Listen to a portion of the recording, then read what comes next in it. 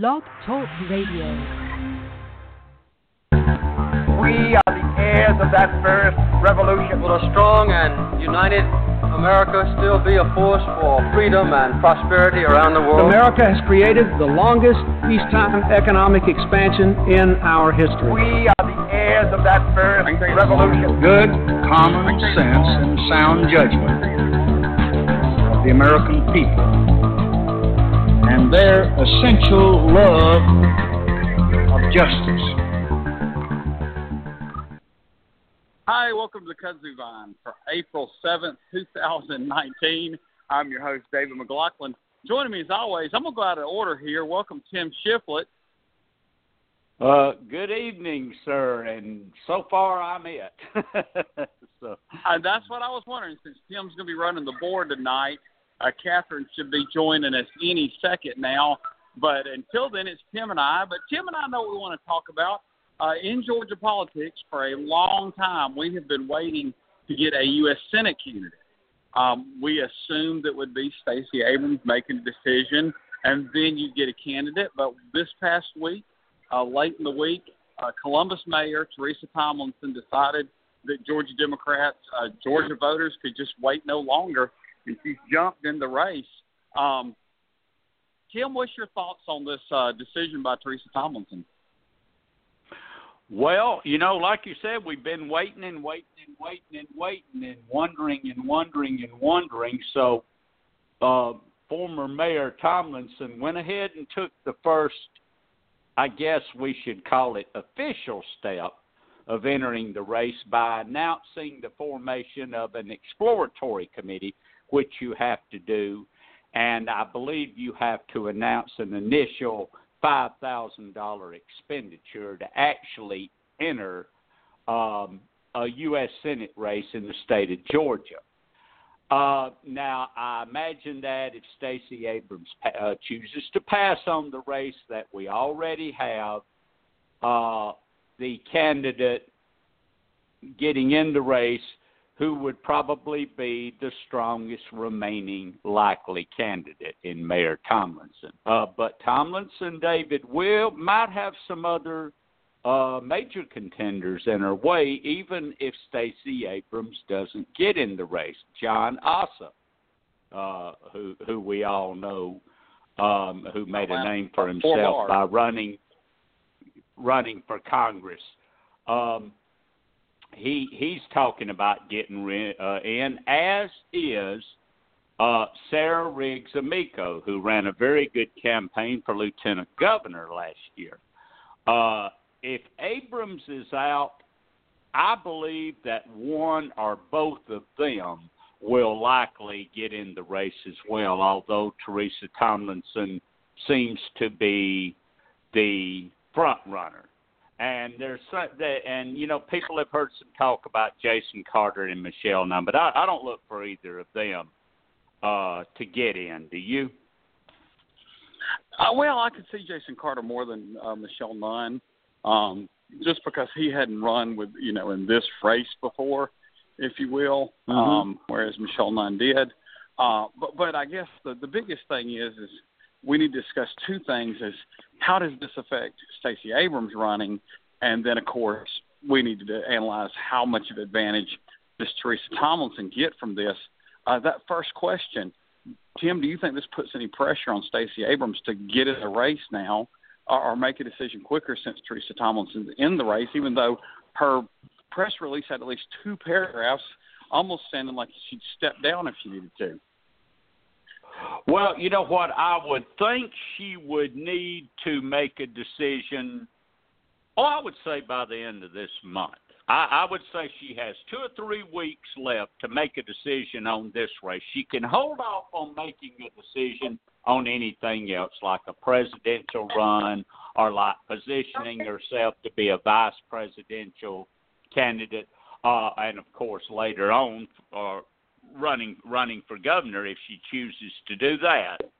But I think she's going to have to now make a decision pretty fast. You know, it's interesting, Republicans who have spoken up about this only seem to be worried about Abrams. They at least publicly expect Perdue to dispatch any others that are running handily. And they say their thinking there is that they believe the Democrat that could win this race would have to come from the Atlanta metro area. What do you think about their reasoning there? I don't think that's necessarily true. I think you can run from someone. So they do better in other parts of the state, and I don't think there's a lot of Metro Atlanta voters that are just going to gun somebody since they're from college or whatnot. I don't see their thinking either. I believe Perdue is a little more vulnerable than they think or say that he is. And I see here that I am now the only caller on the board. So I will go ahead and keep talking at the moment. We are talking about the Georgia Senate race. We're talking about Teresa Tomlinson. I personally believe she will be a fairly strong candidate, and I see, David, you are back with me now. I'm sorry about that. Can you hear me, buddy? I'm walking through the world. I can, and I'm walking to the World Congress Center, and the call dropped, even though once again I had 3 or 4 bars. Who knows? Pretty crazy here.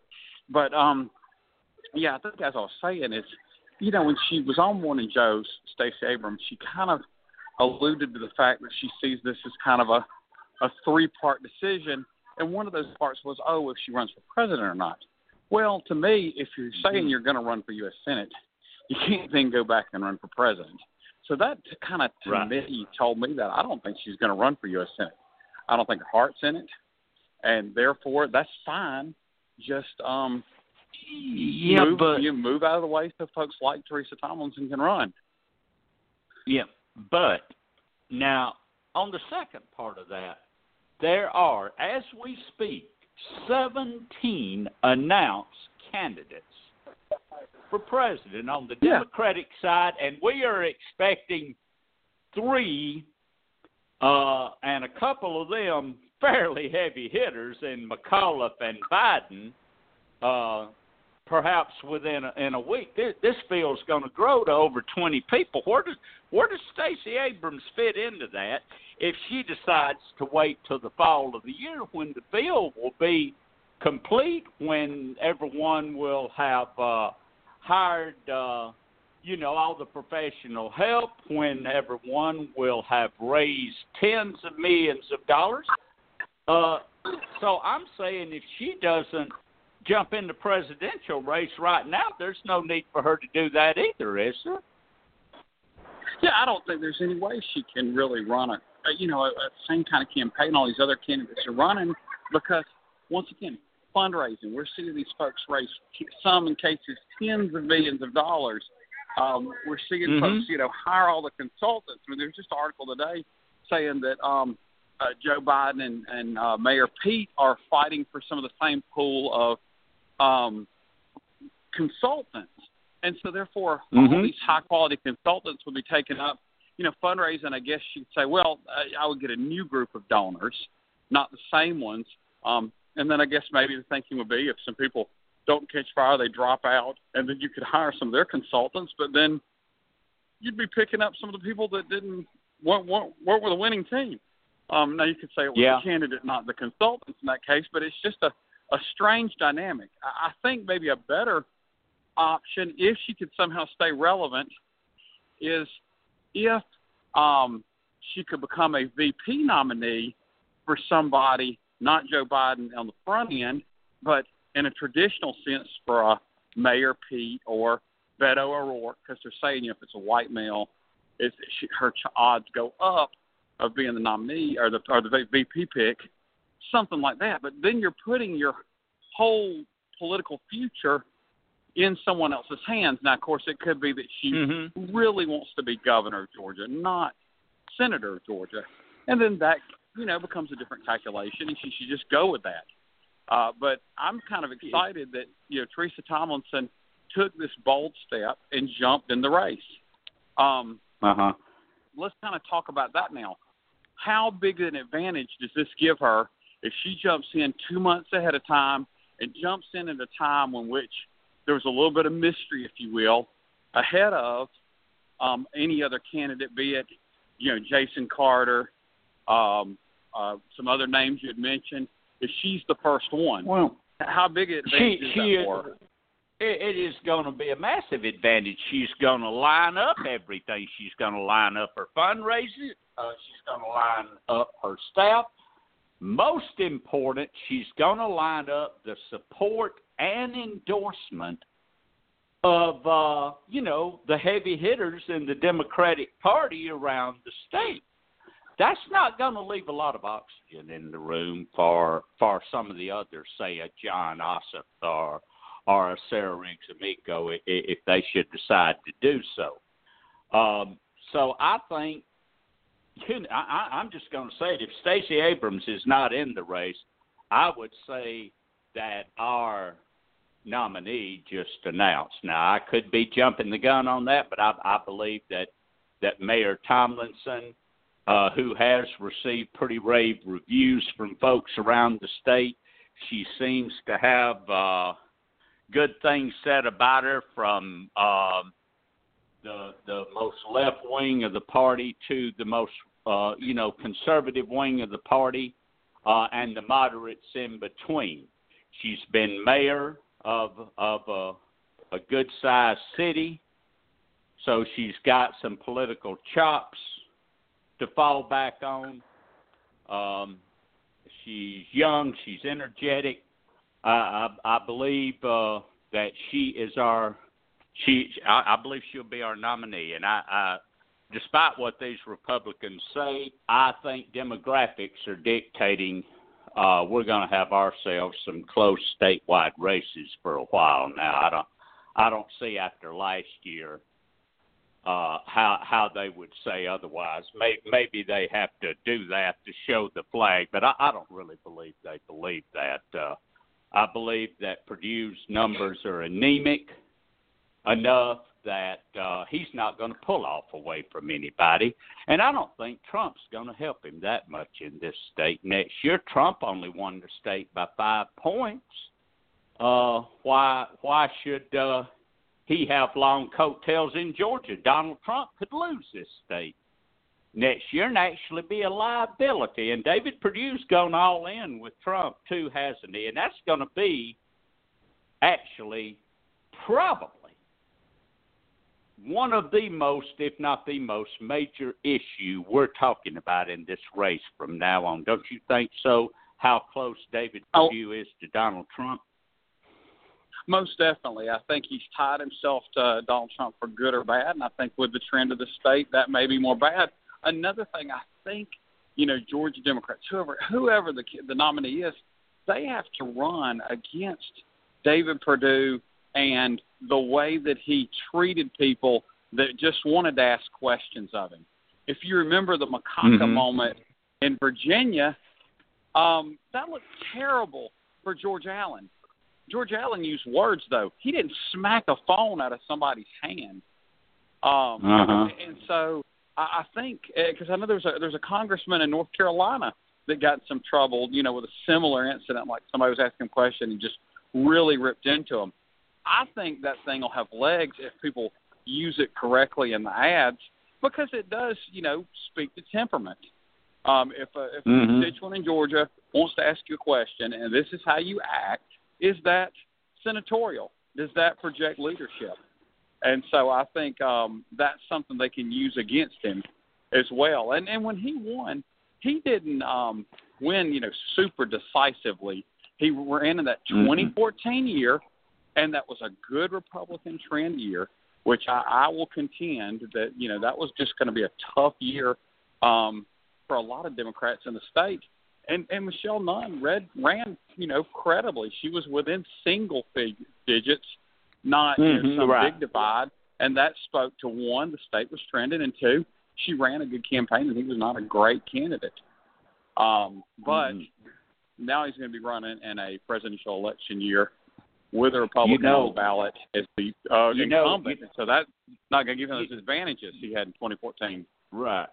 Yeah. You know, back when Saxby Chambliss was going to run for re-election after one term, the Republicans certainly put his face all over the television, on all the morning talk shows, and made him, turned him into an expert on, foreign affairs and defense and stuff like that. And I guess it worked, even though he wasn't one. They actually took his weakness and made it a strength. What are they going to do with David Perdue to try to make him some sort of expert on anything? Or are they going to go with how he supports Trump on everything? Is he going to go full Trump and say, I support this president, and I'm this, and I'm that, and I'm right down the line with this president, and I vote with this president. If you reelect me, you will have someone who supports Donald Trump with no apologies. You think that'll work? I think he tries to go full Trump for a while. Here's the trick. He obviously has to, be full on right now because he could get primaried. I mean, you didn't matter how right-wing you are. If somebody thinks that they could be further to the right from you, and we see there's always room to go further to whichever extreme you want to go to, they're going to, take and do that. And so that's why he's probably going to run close anyway, and that seems to be kind of his M.O. He definitely is more conservative than, say, Johnny Isakson, this fellow senator. More conservative than some of the congressmen.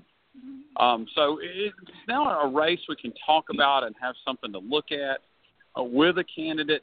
I just am kind of curious about her fundraising. How did she raise money when she's kind of said, well, Stacey Abrams gets in, good chance I'll stand down. So what does that do with her fundraising? Because that's a different game. There, you're not sometimes so much running against other Democrats in Georgia. You're running against Doug Jones reelect in Alabama. You're running against Mark Kelly in Arizona. You're running against a possible nominee facing John Cornyn. What's the trick there? I think I've got the trick. It's very simple. And, the big contributors need to be probably quietly told this. No, your money is not going to go to waste, because if Stacey Abrams runs for Senate, I'm running for governor. If Stacey Abrams runs for governor, I'm running for Senate. Either way, I'm a candidate. Either way, I'm raising money. Now, that's not something you'd want to stand on the street corner and holler. But to the big contributors, especially those outside the state that would be contributing to such a campaign, I think that would work okay, don't you? Yeah, I think it gives her a chance to tour around the state as somebody. When she now, goes to a Democratic meeting in Cobb County or Savannah or, up in Dalton, wherever she goes, then she's going to be a little bit, her appearances can carry more of a weight. Also, it'll be understandable why she's going. Like, why did the mayor of Columbus show up here in, Clayton County? What was the point of that? Now it'll be, she's running for U.S. Senate. We know it. Also, one more thing. I think we got just a little more time before our guest comes on. Jeff Singer, who we had mentioned at the top of the show, given the differences in our show. She's been making a lot of appearances just week after week on Political Rewind with Bill Nigut. Tim, do you think all that extra media exposure and the chance to get in front of a camera and talk about all kind of issues, how big a benefit do you think that will be to our campaign? Oh, I think it's huge. I think she is basically announcing herself to the citizens of Georgia. Here I am. This is who I am. I'm young. I'm new. And I want to be part of the future of the Democratic Party of Georgia, and I want to be part of the future of the government of Georgia in some statewide capacity. I think that she is ready for that step. I think she is projecting an image that she is ready for that step. I've heard her some on Political Rewind. I think that that she is projecting that image. And let me see who we have here. Is this you, Catherine? Hello? Hello? Tim, Catherine's a local area code. I won't call out her phone number on the phone, but it's one of the 3 common Atlanta area codes. I will tell you that. But if it's outside of Atlanta, Jeff usually calls in. He's been in Louisiana. That's one of the things we're going to ask him about Louisiana politics. Yeah, let's this Tim. Hi, it's Jeff. Jeff, is this you? Hey, Jeff, how are you doing tonight? I'm great. David, go ahead and take over. Yeah. Take over. Well, Jeff, you got David McLaughlin on too. Catherine's not on with us yet. Guys, I want to throw something a little bit different here. Tim already knows what's going on, but I need to go be a father real quick. And, Tim, how people sometimes take your questions, whether it's me, whether it's Catherine. How about we not do that tonight? How about could you handle doing all the questions with Jeff, and then once you and Jeff are done, if you want to call it a night, that'll be fine with me. Are you okay with that, Tim? Well, David, that's fine because I believe Catherine has just joined us. Even better. So here I'm I am. tagging I'm out. so sorry, you guys. I'm so sorry I'm late. I am tagging out to Catherine. Catherine, I'm glad you came on in because Tim knows what's going on, and I'll talk to you all more about that later. Thanks again, Jeff. Great to be here. Okay, good night, David. Jeff, for your information, David had a little bit of a family emergency that came up, and so he had to excuse himself once Catherine joined us. But I'll start with the questions for you. And one question I did not expect to be asking, something happened about an hour ago, and I'm sure you saw it right before we went on the air. News broke that Kirstjen Nielsen is out as Homeland Security Secretary. So the question I have for you is simple. Did Donald Trump just throw her under the bus for the failures of his immigration policy? It certainly wouldn't be out of character if he did. But you never know what. People exit this White House for all sorts of reasons. Whomever Trump picks to replace her, who knows if they'll even be there by the time the election comes. I mean, right. When Trump hired his first campaign manager for the 2020 campaign, my first thought was, well, that's his first of how many campaign managers? But we'll see. That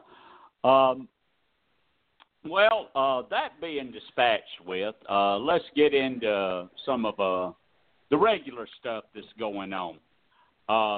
And the first question I have for you is about the U.S. Senate. 34 Senate seats are up for re-election next year, and 22 of them are Republican. Now, the Democrats, of course, need a gain of 3 seats to claim a majority. Are there, that you can see, enough vulnerable Republican seats to make that happen? There are enough Republican seats to make that happen, yes, but it's going to be very difficult. We need a lot to go right, beginning with the presidential race. Like, as you said, we need to net 3 seats to get 50, and so we can have a Democratic vice president to break ties. If we don't have a Democrat there breaking ties, well, we're probably not going to get to 51 seats anyway. So that's the first thing we need to get right. And we only need to net 3, but one of the seats we're defending is Alabama, and Doug Jones winning in the first place, that was a miracle, but it's going to be very hard to hold that one. So we really need to, if we lose that one, and we're not conceding that by any means, but if we do, that's a 4th seat we have to get, and that's difficult. But there are paths, but we do need a lot to go right.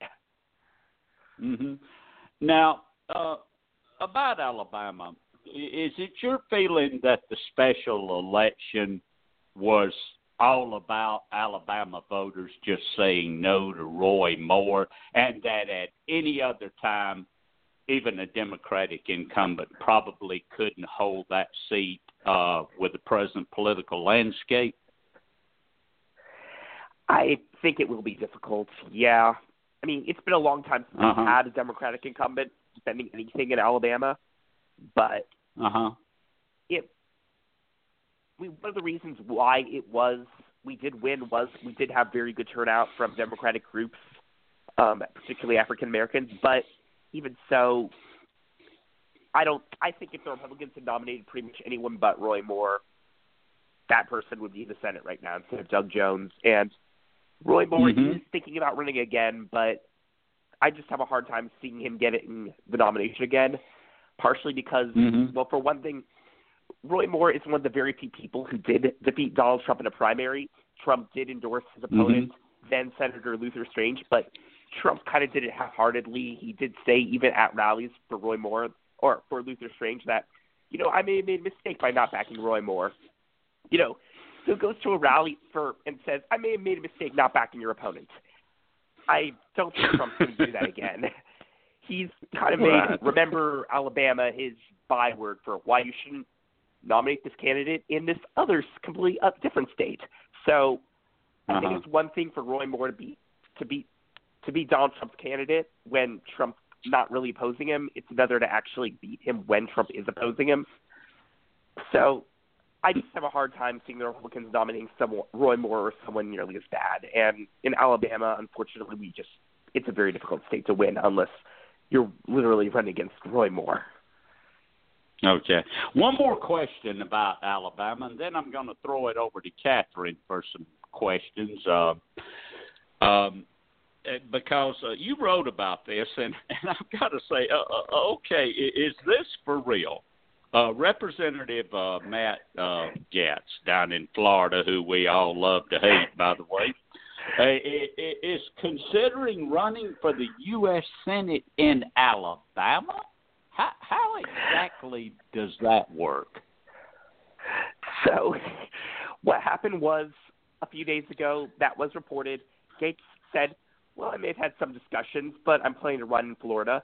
A day later, a reporter in Florida texted him, are you going to run in Alabama? And Gaetz responds, no. So maybe that's done with. Maybe it's not. We'll see. This is just a very odd situation. I think he at least – I don't know if I doubt he's going to run, but I think he really did think about it, or at least didn't shoot the idea down. It's perfectly legal for him to do that. You just need to be a resident of your state by Election Day. So it would be we actually did take a look. Has someone ever done something like this where you're a congressman for one state and you then, while you're that congressman from that state, you run for the Senate in another? We found that did happen twice, and in both times it was a Virginia congressman running in Kentucky when Kentucky was newly created in the 1790s when George Washington was president, and a Massachusetts congressman running for Maine Senate when Maine was created as a new state for Massachusetts after the Missouri Compromise. So Florida's been there. Florida and Alabama have been there a bit longer than that. So this would be a very strange move. Yeah. But it's great to have a 150-year-old precedent to call up, isn't it? Yep.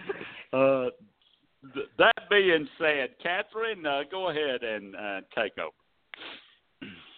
Hey, thanks for being on tonight. I apologize for coming in a little in the middle of the game. I was in the middle of something else. Anyway, so I guess I have to ask. I ask everyone this. What do you think about this huge Democratic primary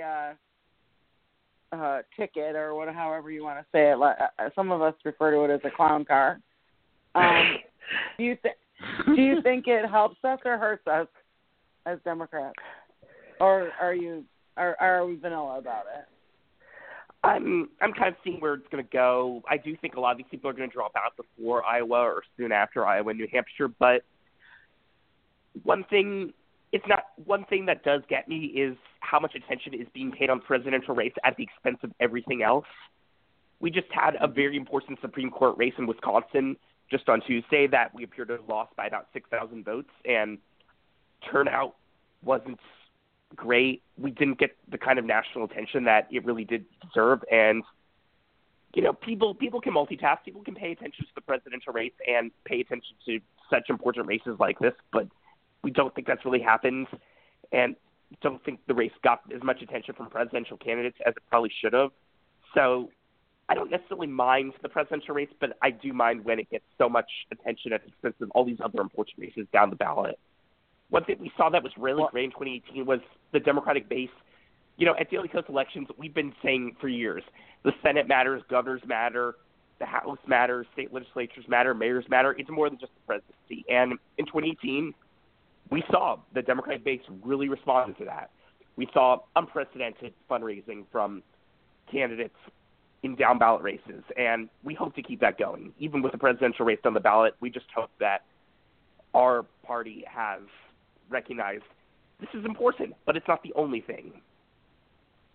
Yeah, I could not disagree. I could not agree with you more.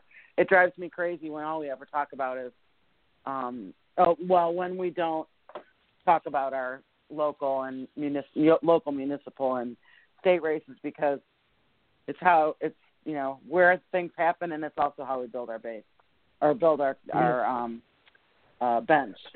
Anyway, now to further discuss that, do you think that? So I think that it's been kind of interesting to see that we have all different candidates and they're all like highlighting different things, and it feels like we're talking about more than just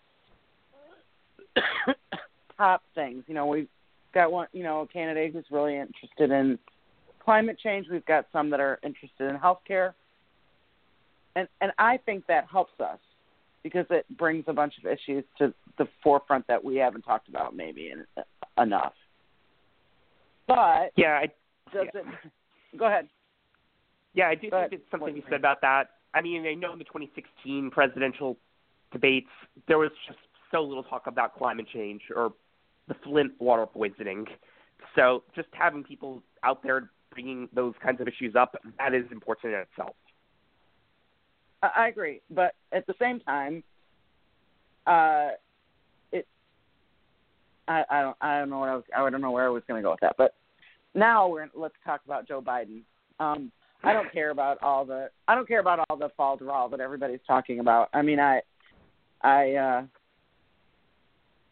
care about it, but I don't think it's that important to whether. I think it's Joe Biden. I don't think he's trying to sexually assault anyone. I think he's just like old school, and it makes people uncomfortable, and that's not good. But do you think he should run? Do you think will that be good for the party? Here's what I think. I think the best thing for Joe Biden to do is to be out there helping all the other candidates. If he and President Barack Obama could get out on the road and help help whatever candidates we have, I think that would be the best contribution that he could make. Yeah, I think there's something to be said about that. I mean, he's done some great things in office. He's done some not so great things in office. And, yeah, the fact that women are coming forward and saying he touched me in a way that made me feel comfortable, I don't think that's good. And he doesn't fully seem to get why this is bad, which I think he should be taking a look at why am I making people uncomfortable? What can I be doing different instead of just saying I don't regret anything. I don't know whether he should run or not, but that's something I think he needs to spend much more time thinking about. Well, I think he should spend time thinking not only about that. I think you're right. He has not done himself any favors the way he's been talking about it. But also, I think I think it would be good for him to really think about what his best contribution can be. And I don't necessarily think it's running for president. I think it's I'd much rather him be an elder statesman than be a laughingstock. That's sort of what I think. But Are there other? Okay, so as far as the Senate goes, are there other races besides Alabama that you think we are that are pretty good, like good shots, or not for us to be concerned about? Like, what do you think about Georgia? I guess Stacey Abrams hasn't decided if she's going to run, but now former Columbus, Georgia Mayor Teresa Tomlinson has begun a exploratory committee running against David Perdue. Do you think David Perdue is in a? I think he's definitely vulnerable. We know Georgia, it is still a tough state for Democrats. It doesn't help that Brian Kemp is now governor, and it doesn't help that we have that really absurd law that requires a runoff if nobody gets 50%, if nobody gets the majority of the vote. So, but yes, I do think Georgia is changing. Perdue is vulnerable. I hope Stacey Abrams runs, but if she doesn't, I think we have some interesting alternative candidates. Yeah, my sense, and I don't have any inside track, but my sense is that Abrams is not going to run for Senate. That's just my sense. I think if she really wanted to, she would have already begun running because people are already starting to talk about it. So, but that's just I haven't talked to her about it. I don't. She hasn't called me. She never calls me. What are there any other Senate races that are interesting to you? Yeah, there are quite a few. We have Arizona up. That's one of our better pickup opportunities. So last year we had an open Senate race. Democrat Kyrsten Sinema, she beat Martha McSally in a really close race. And then there was the other Arizona Senate seat, the one that John McCain held until he died. There was a temporary replacement, and after that guy, Jeff Flake, John Kyle. He was a former Arizona senator who was kind of brought back for a few months. He decides he doesn't want to stick around much longer, and the appointment goes to none other than Martha McSally, the person Arizona voters which was rejected. Crazy. So she'll be defending that seat, and the early Democratic frontrunner is Mark Kelly. He's a former astronaut. He's the husband of Gabrielle Giffords, the then congresswoman who was nearly assassinated about 8 years ago. He's so far been an extremely good fundraiser. He brought in $4 million during his first 3 months in the race. That's huge. That's for a Senate race. That's great. Looks like he won't have too much primary opposition, but it's still early. So that's definitely one we're going to be watching. Colorado's probably our best pickup opportunity. Cory Gardner, the Republican incumbent, won in a tight race in 2014 during the Republican wave. And Colorado really has not responded well to Trump. Democrats romped there during last year's midterms. Gardner, he's a smart candidate. He's a good fundraiser, but he's very consistently voted with Trump. It's pretty tough to see him winning if Trump loses the state like he should, but you really never know. We have a bunch of candidates that are running already. More are looking at it.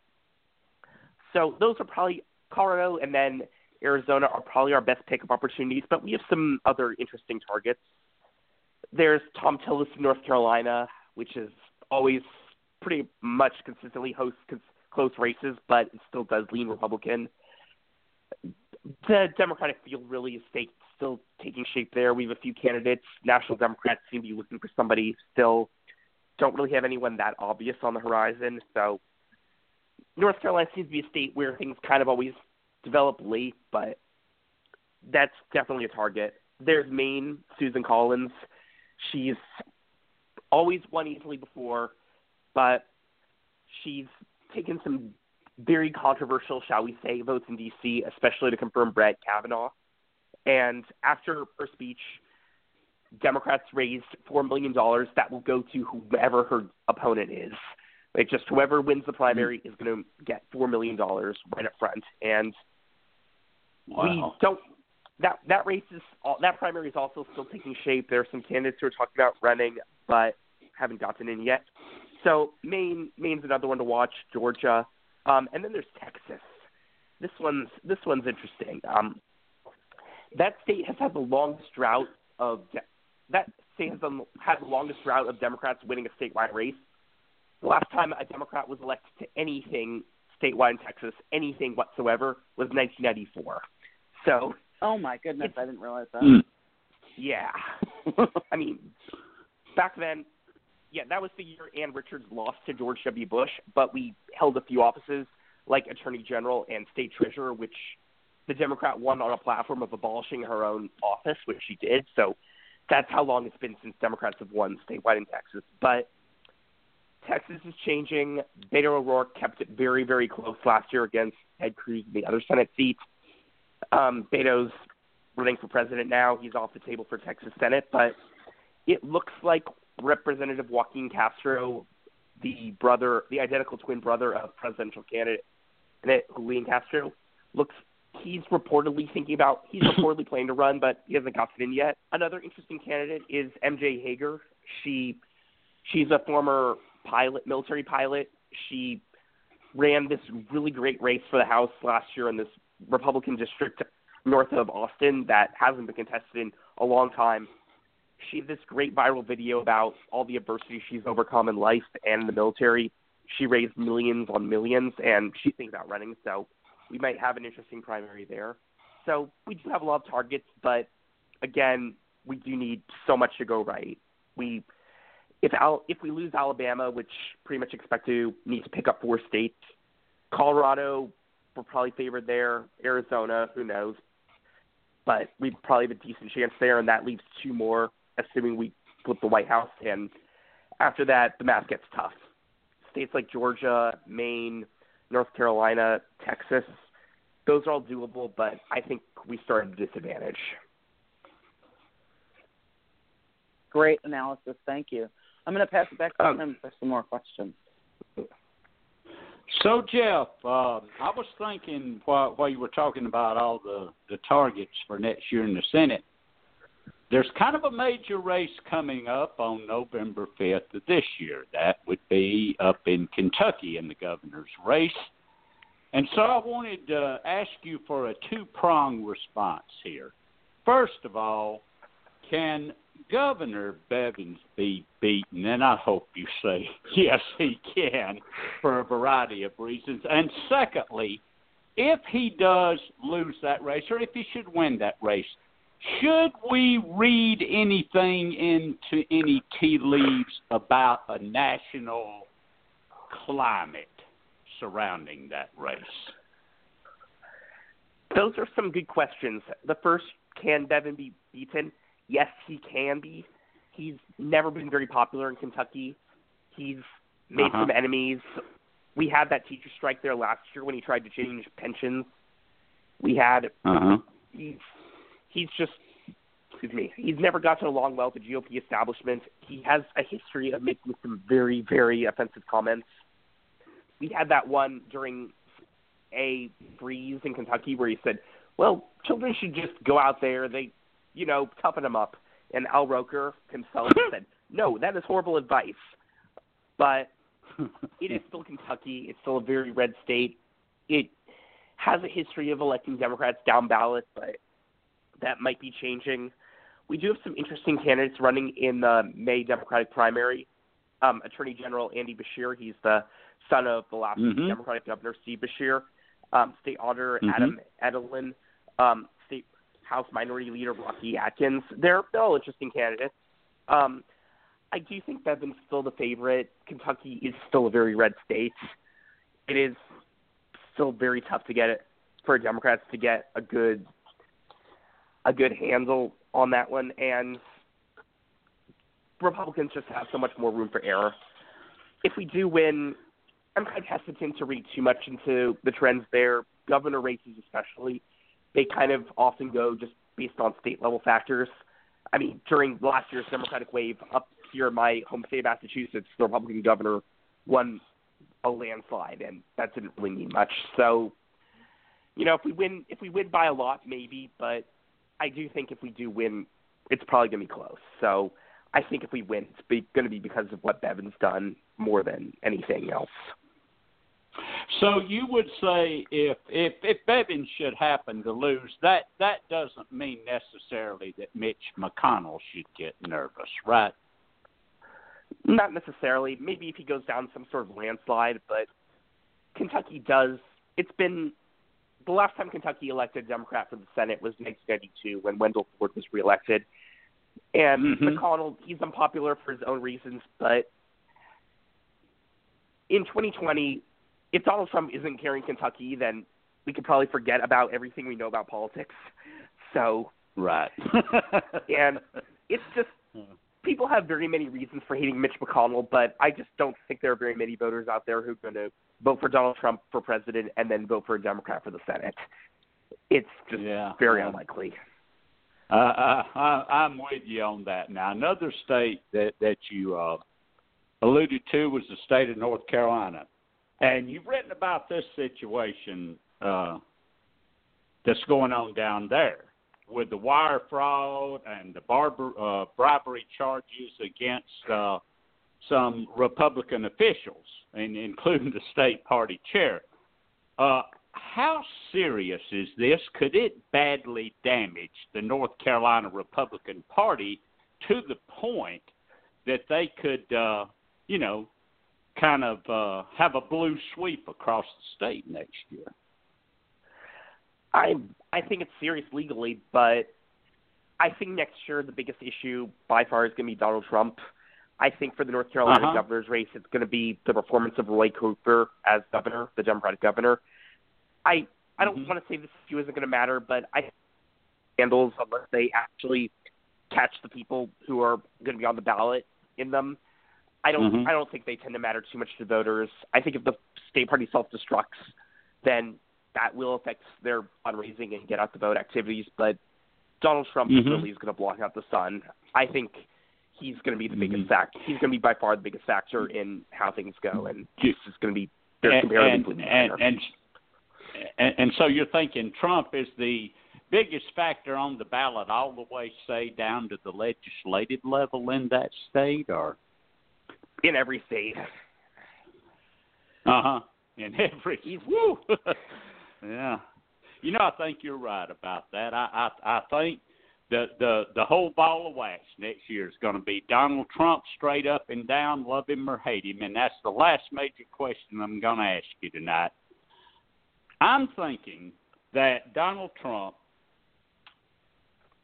is probably going to hold 43 to 45% of the vote if he does go out on Fifth Avenue and take a shot at somebody. I think he has that devoted group right with him, and I think they'll all crawl through broken glass to vote for him. Therefore, I believe he has at least a decent chance at re-election. Would you agree with that?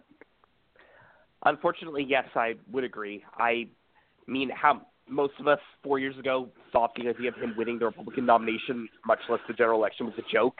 It turned out very much not to be.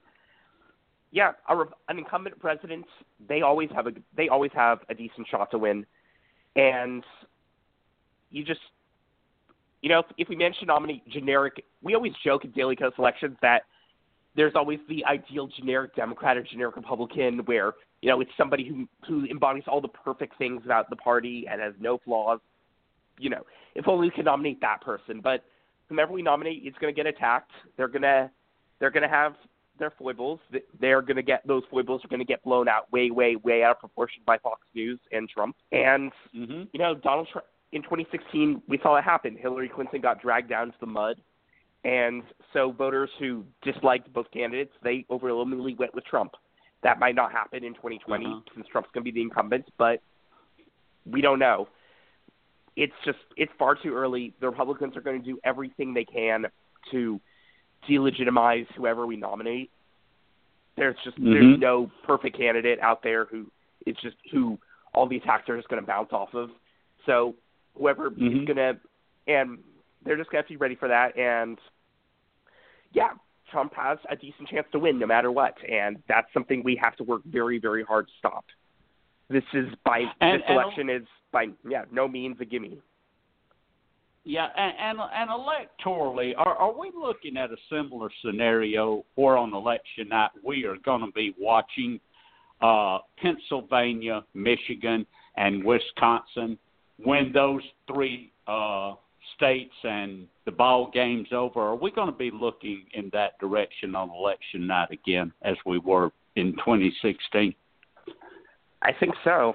And what we just saw in the Wisconsin Supreme Court race, where it was so tight, Wisconsin can go either way, probably. And there are other states, though, that we should target that went for Trump: Georgia, Arizona, Florida, North Carolina, maybe even Texas. So I do think if those three states go blue this time, I think we're in a very good position. And those aren't the be all and end all, but yeah, I think those are going to be the big battlegrounds again. Okay. And before we let you go tonight, Jeff, you haven't been on with us in a while, and so I wanted to give you this opportunity to tell our listeners that have listened to you tonight where they might find you on social media or anywhere else where they could read your stuff or hear from you personally. Great. So we at Daily Kos Elections, we publish a newsletter, the Daily Kos Elections Morning Digest. It goes out every weekday, every weekday morning. You can sign up at elections.dailykos.com. And you can follow our Daily Kos Elections Twitter page at DK Elections. You can follow me at DarthJeff90. DarthJeff90. It used to be sort of my nickname that I gave myself. And and from DK Amazing Elections how those you can things find happen. I will say that when I picked it out, 10 years from now, I did not think that anyone would ever be talking about it now. But, right. Well, Jeff, we want to thank you for being on with us, and we certainly hope to have you back all through the election season next year to give us your insight, because it's going to be a busy and with Donald Trump in there an interesting time, shall we say. We appreciate you, sir. Thanks so much, Seth. Great to be back. Thank you, Jeff. Good night. That was Jeff Singer of Daily Kos Elections, an old friend of the show, and we are glad to have him on. Catherine, before we go, we just got a couple of minutes. And I wanted to ask you about it came out, in the last day or so that Trump wants to appoint Herman Cain to the board of the Federal Reserve. Oh, gee, what's your thoughts on Herman Cain? Well, I don't talk about this very much, but my father was an economic advisor to President Kennedy and President Johnson, and was also witness at the Federal Reserve on a regular basis. He spent a lot of time in Atlanta when I was a child, testifying at the Federal Reserve here. And all I could say when I saw that announcement was, and he's been he passed away a long time ago. He's not buried. He was cremated. But all I could say was, if he was buried, he would be spinning in his grave. This is a terrible appointment for a whole list of reasons. Number one, we do know that Herman Cain did work at the Federal Reserve, I think, in Kansas City at some point in his life. Okay, fine. But it's a purely political appointment, which is not good in the Federal Reserve. The Federal Reserve has a history of being a pretty moderate and nonpartisan body. So that's one mark against it. Second, there's a lot of brilliant economists in this country, conservative, Republican, and moderate. And it just smacks of, it's back to, how the president said he was going to bring the very best people to the government. Well, this is not one of the very best people. He might be okay at hosting a morning talk show, but he's not an economic wonderkind. Let's not fool ourselves. What do you think? Well, I think you're right about all of that. For starters, Kane thinks we ought to return to the gold standard. Okay. Oh, yeah, that's We've right, been yeah. off the gold standard. I believe Nixon took us off of that in 1971 as an inflation-fighting measure, and we've been off of it ever since. So 48 years later, Kane thinks it's a good idea to reverse that, which would produce a shock to the economy. A lot of people don't know this, Catherine, but Trump actually has 2 openings on the Federal Reserve Board. Guy. He wants to put Kane on there, and he wants to put a fellow by the name of Stephen Moore on there, and a sterling citizen he is, too. It turns out that the Internal Revenue Service, of all people, they're seeking to collect over $75,000 from this gentleman who, in unpaid taxes, and he claims he doesn't owe him anything, so he's in a big brouhaha with him.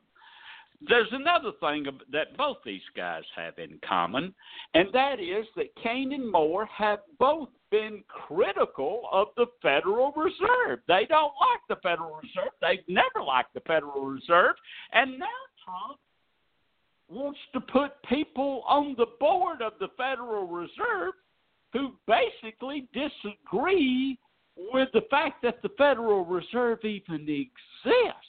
How does that, if you notice he puts people in jobs like that are, say, opposed to whatever like it Rick is Perry. they're supposed to be over. Yeah, I mean, especially with things like environmental stuff. But now he's putting people into economic jobs that are opposed to the very organizations or departments that they're going to be regulating and looking over, which I find a little troubling to say the least. But, we use that word a lot with Trump, don't we, Catherine? Yeah. The word troubling. Like this week, the Trump had this craziness with the border. I'm not playing games with Mexico. He threatened to shut the border down if Mexico didn't do something, I believe he said, about illegal immigration and drugs. There he goes thinking that drugs are flying through that border again instead of coming in at ports of entry, which is where most of them are coming. Of course, experts immediately panned the idea. They said it would produce an economic disaster. A lot what the auto industry would have to shut down within a week. And I heard a very troubling story about the auto industry. I mean, it was.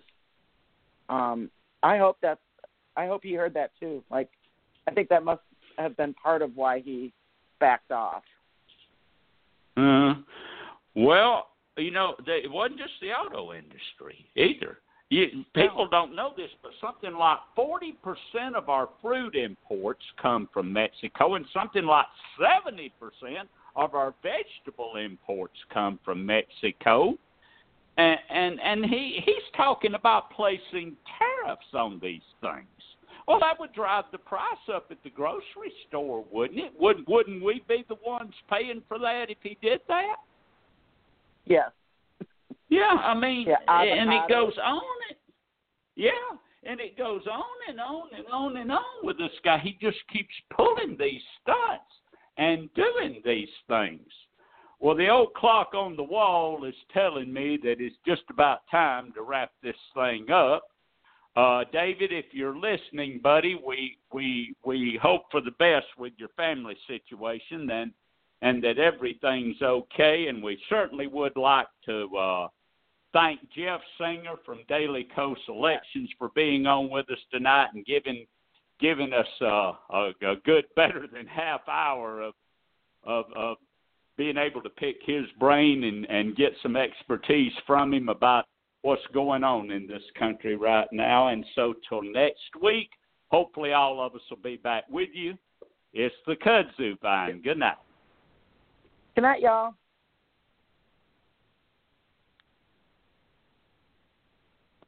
With the Lucky Land Slots, you can get lucky just about anywhere. This is your captain speaking. We've got clear runway and the weather's fine, but we're just going to circle up here a while and get lucky. No, nothing like that. It's just these cash prizes add up quick. So I suggest you sit back, keep your tray table upright, and start getting lucky.